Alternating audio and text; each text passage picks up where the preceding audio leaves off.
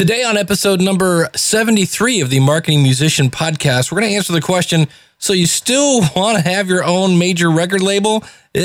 We're also going to talk about the schedule of the Marketing Musician Podcast. A lot of people write in and say, please don't quit, please. So we'll talk about that, and of course, a snippet from my book.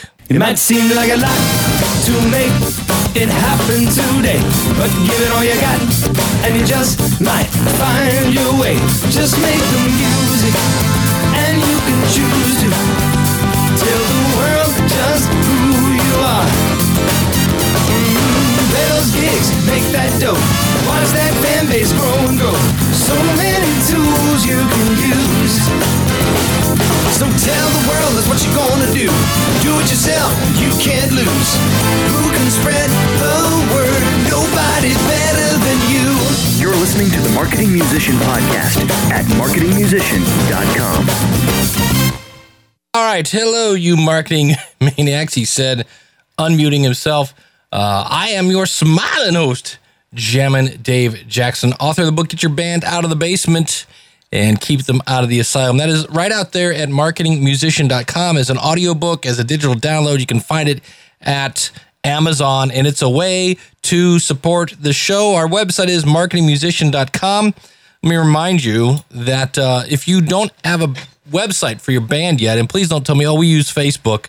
That's bad. You can use it in addition to your website, but you definitely want your own website.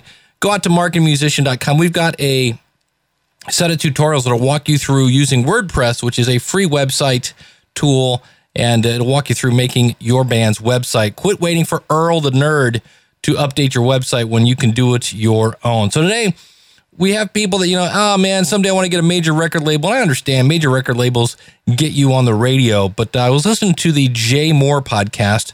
It's called More Stories. Now, he spells his last name M-O-H-R. He's a comedian. He's been in Jerry Maguire. He's one of the guys behind Last Comic Standing, and now he has a sports radio show. And he had Mark McGrath from the band Sugar Ray on, and I thought I would play you this little clip of talking about having a major record label. You sold 10 million records. Is it because of that first record deal that you guys didn't get like a fair split? No. It just is institutionally, all record deals are bad. You know what I mean? You get 14 cents on the dollar for the band. That's just the way. That's the 14 cents on the dollar. That was the system in place. And that's how it was, because they had to pay for every band that failed. You know what I'm saying? Yeah. And so they had a lot of overhead and all that. But that was just the institutional. Hey, it was 14 cents. They add up, Mark. Well, you sell. It's like Vic the Brick. They add up. 14 cents. They add up. But I've been very blessed. I got more money than I deserve. I don't have a big healthy appetite. I like a watch every now and then. That's it. So I've been able to save money and it's been smart with it. There you go. So 14 cents on the dollar. Now, again, if you charge $10 per CD, that equals to $14 million. Really? Yeah, because 10 million CDs, right? Isn't that what he said? 10 million records. Or did he say 10,000? Doggone it. I have to hear that again. But nonetheless, 14 cents on the dollar is not a great deal. And then I had another clip from this where he's talking about soundtracks and what they used to make and what they make now. Mark McGrath, you do a lot of soundtracks. We have. All right. That American Pie soundtrack. died. Huh? That business is kind of dead. The soundtrack business? Soundtrack business, yeah. That's probably because of the digital download. Yeah, nobody wants to download a soundtrack. What they'll do now is they'll hire like T-Bone Burnett to score the whole soundtrack. RZA. Yeah, or RZA. He's awesome. He's great. He's really talented. Gone are the days where they have, we have Sabrina the Teenage Witch, okay? It's a TV show, and we're going to make a soundtrack to it because that sold back then. And we've got $3 million to make a record.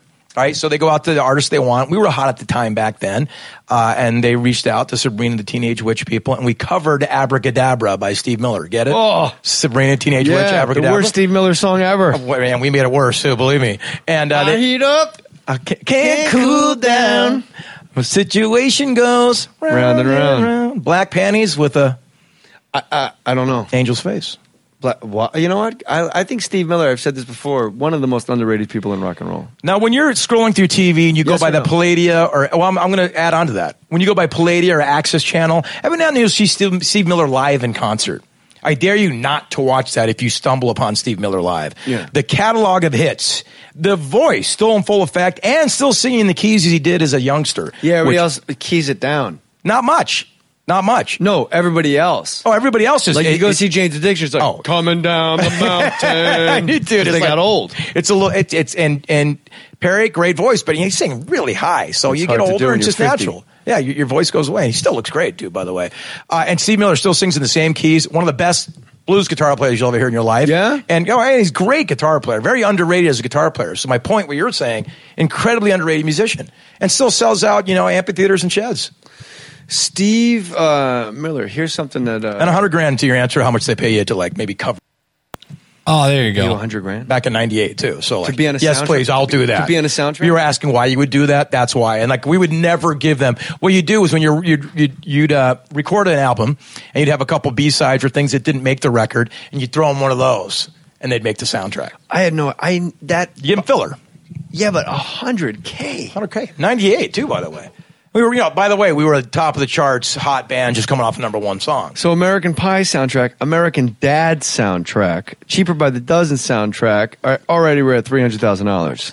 But Yeah, some varied, Herbie Fully Loaded, Coyote Ugly, Scary Movie 2, Max Keeble's Big Movie, Stealing Harvard, Scream, Escape from LA, Surf's Up, Buzz Cuts Volume 2, Clock Stoppers.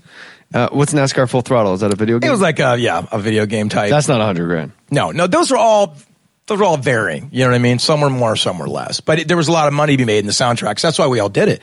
You're not going to see very many anymore. They don't. But They you don't do said it. B-side, and when I listen to the Beavis and Butthead soundtrack, Yeah. I Want to Die by Nirvana, I'm like, this would have been one of their biggest hits. Right. Well, you just said Nirvana. I'm talking about Sugar Ray. We didn't write a lot of hits. You know what I'm saying? We weren't that important on the radar. I remember when I went to Extra back in 2004. They're like, "Why you're in Sugar Ray? Why are you hosting Extra?" I go, "Because I was in Sugar Ray. This wasn't Nirvana or Pearl Jam or you know what I'm saying, dude. I'm out there hustling and trying to make. And our window kind of came and went. If you didn't notice. And here's the thing with Extra is you guys have to give me a check every Thursday. Oh, that was great. And I don't have to get on an airplane to go pick it up. And deal with other people and blah, blah, blah. And I had an split it. office for the first time. It was How long phenomenal. did you do? I was Extra for 4 years. And why did you leave? They kind of was showed that my contract ended, okay, and they said, "Listen, we want you to do more stuff. We want you to go on CNN when something breaks." And I was basically just the host. I'd show up, I'd do an interview every now and then, I'd do all the award shows. They wanted me to work more and do all this stuff, and I just kind of said, "You know what? I'm just going to kind of go back to the band and do my thing," and that's why I left. Mario Lopez was kind of coming up. I kind of saw the writing was on the wall, and they were making changes, So I knew I could have stayed another year, but it would have been another year. You know what I mean? I saw the writing on the wall. I didn't have the passion for it. I didn't love it, but the money was great. I made more money in those 4 years than I made in my entire music career. Wow.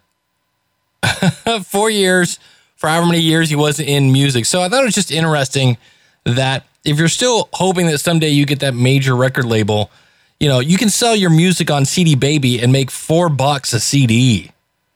Think about that versus, 14 cents times 10, $1.40, right? $1.40 you figure for $10 and versus $4. Wow. That's an interesting spin. So wanted to play you a clip from my book, Get Your Band Out of the Basement. We've talked about getting your first gig. This is talking about your performance.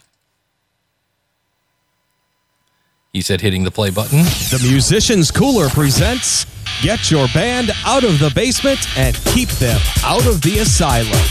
Written and read by the author, Dave Jackson. This is disc number 3. Now it's time to talk about your performance.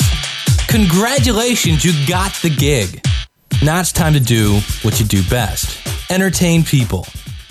Now, while I realize the purpose of this audiobook is to get you out of the basement, the rest of this book will be focused on keeping you out of the basement and building your fan base. To me, the waiting is the hardest part. Now, I know this might be your... I just realized we played this in last week's episode.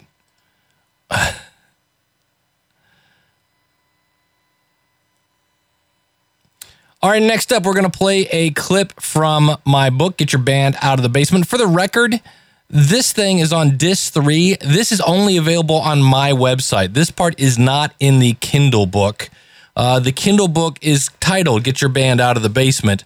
The audiobook is Keep Your Band Out of the Basement and Get Them Out of the Asylum. And I know there's parts of the audiobook that are not in the Kindle book.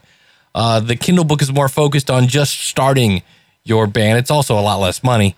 And either one would help support the show. So this is one about smooth gigs. You want your performance, you want the gig to be a smooth operation. So it's usually not a bad idea to visit the club before the gig. By arriving early, you have time to figure out how the band is going to set up, plug in, and make music. You can also take this time to do a sound check. You're going to make your first impressions soon, so you might as well get the sound system right. If you go on at, say, 9 o'clock, then show up at the gig at 7. Now, this seems a little crazy at first, but there may be a time when you're glad you had the extra time to run home and get that item you forgot. Or maybe you have to troubleshoot a buzzing noise, or figure out how you're going to set up or where you're going to plug in. At least the first time, you want to show up really early.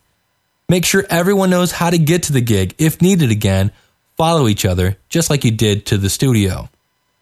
When you arrive at the club, everybody should help each other unload their stuff.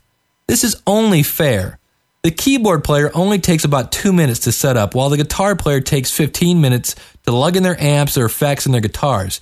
Typically, the PA is the one item that may be a weak link.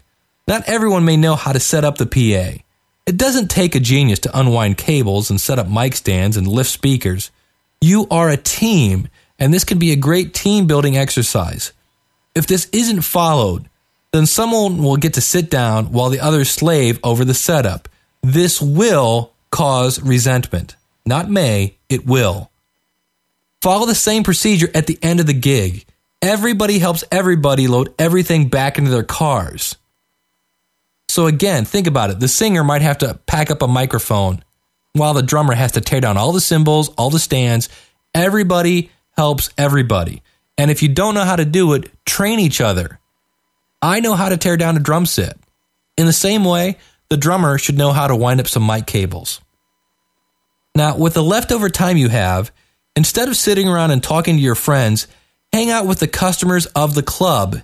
You may find out that there's a birthday or an anniversary or a party going on. And if the birthday party is going to be sticking around for the band, well then, these are the people that you're going to be winning over with your music. So why not get a head start by saying hi to them now? Here's a great tip. Mic cords are messy.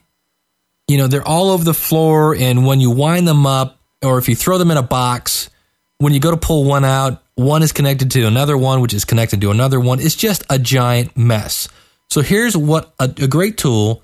It's usually around somewhere between $5 to $10. If you go to any hardware store, go to Lowe's, go to a Home Depot here in the States.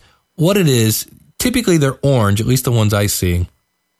And it's a reel. It's a big wheel with a handle on it that's typically used for an extension cord, like an electric cord. You can use these for microphone cables. You simply kind of tie in the first microphone cable and you wind it around.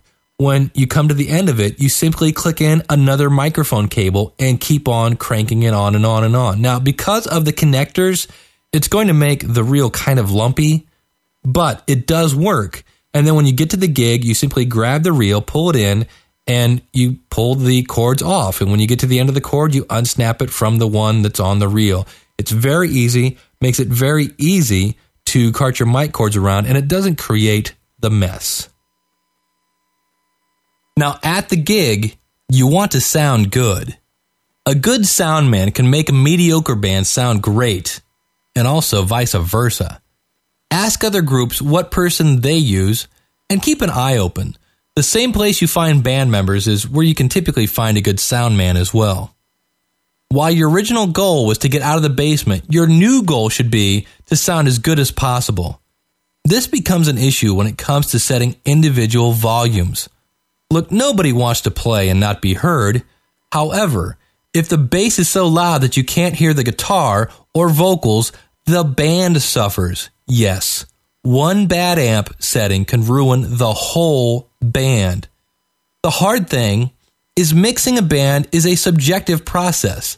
Some people like a lot of bass, while others like lots of drums. This again can cause friction. If you can't afford a sound man, have the players that solo. So let's say in my band, I solo on the guitar, the keyboard player also solos. Anyone that solos should be using a volume pedal on stage if you can't afford a sound man.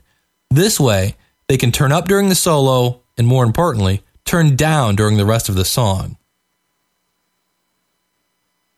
An awful technique that is used almost by every band I've ever been in when it comes to volume is this.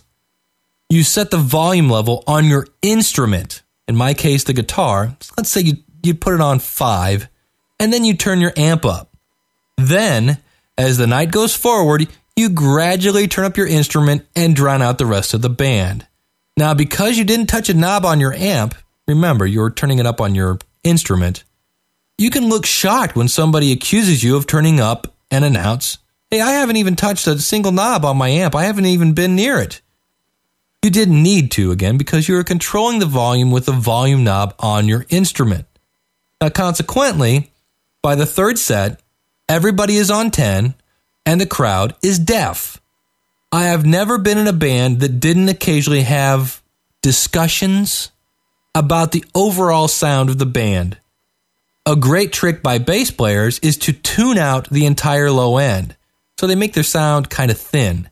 They turn off the bass end. Now, they're not turning up their volume, they're turning up the low end, which of course is almost the same as turning up the volume. Same difference, you end up too loud. So great. Now everybody is set to 10, and the singer has to scream to be heard. Now, being the selfish person you are, you don't care. Now the bad news is, it's Friday, and tomorrow you have another gig. Now because everybody turned up, the singer had to scream, and guess what? Now Saturday comes along and the singer has no voice because you made them scream for 3 hours last night. Once again, a band is a team. You are only as strong as your weakest link, and now your singer has no volume knob to turn up. When you're learning songs, you may want to learn a song specifically for a sound check. This would not be a song that you would normally play. It may spotlight backup vocals, guitars, keys. Now, when you first start out, if you use one of your standard tunes and there are people there for both the sound check and the performance, well, they get a rerun. So if you want to go the extra mile, there are decibel meters that you can pick up at, say, a Radio Shack. If you truly want to pinpoint your volume level, these are about $20 to $30, and of course, they're completely optional. But keep in mind that you want the band to sound good. And again, if you describe to people as you're telling them to turn down that you want the band to sound good, and hey, I can't hear my guitar, or hey, I can't hear my bass because the keys are too loud, explain to them that you can't hear. It may be simple as moving somebody's amp closer, rearranging the stage, or it may be a case that somebody does actually need to turn down. But keep in mind at this point, the goal is to make the band sound good. All right, there you go. That is, again, from my book, Get Your Band Out of the Basement. That is available over there at marketingmusician.com. Also, I've had some people, well, we'll talk about this now.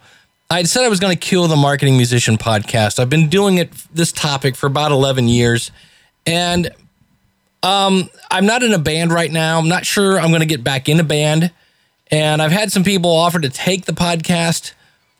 I'm not sure how I feel about that. Something I would look into, I guess.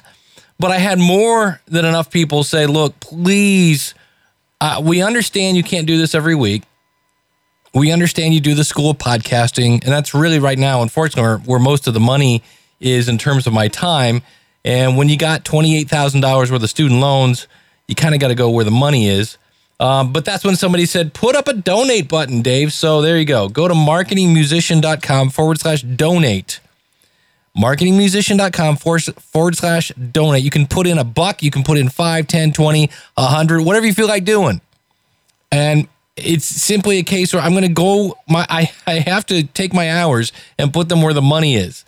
And it's weird because I typically haven't done this show for the money because, quite frankly, there hasn't been any in it.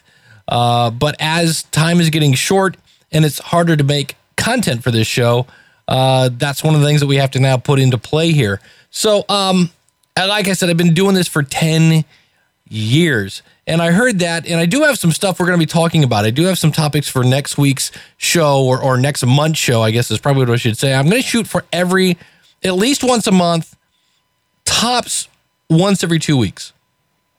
But I will say everything I've said on every other podcast until I say we're done, we're not done. And I know I said we're done at the end of the year, but everybody's like, no, please keep it going, keep it going. And I'm not sure what other shows are out there about music marketing. I know there are a few. And when I started, I was one of the first back, 9 years ago.